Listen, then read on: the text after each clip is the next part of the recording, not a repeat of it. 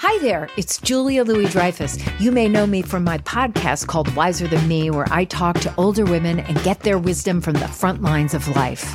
I was amazed by how many people told me our show made them look forward to getting older, which is why I'm here to talk about Season 2 of the show.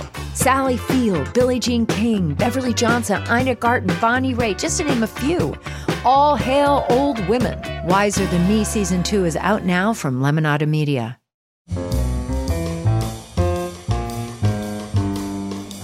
This is Merriam-Webster's Word of the Day podcast for Sunday, August 30th. Brought to you by the new Merriam-Webster's Advanced Learners English Dictionary, designed for students and teachers of English as a second language. Learn more at learnersdictionary.com. The word of the day for August 30th is Jacquerie, spelled Jacquuerie. Jacquerie is a noun that means a peasant's revolt. Here's the word used in a sentence.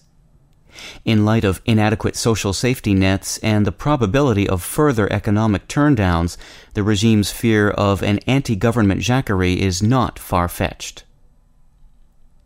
The first Jacquerie was an insurrection of peasants against the nobility in northeastern France in 1358, so named from the noble's habit of referring contemptuously to any peasant as Jacques or Jacques Bonhomme.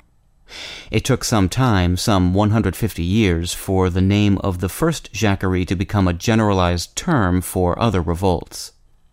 The term is also occasionally used to refer to the peasant class, as when Madame Defarge in Dickens' A Tale of Two Cities tells her husband to, quote, "Consider the faces of all the world that we know.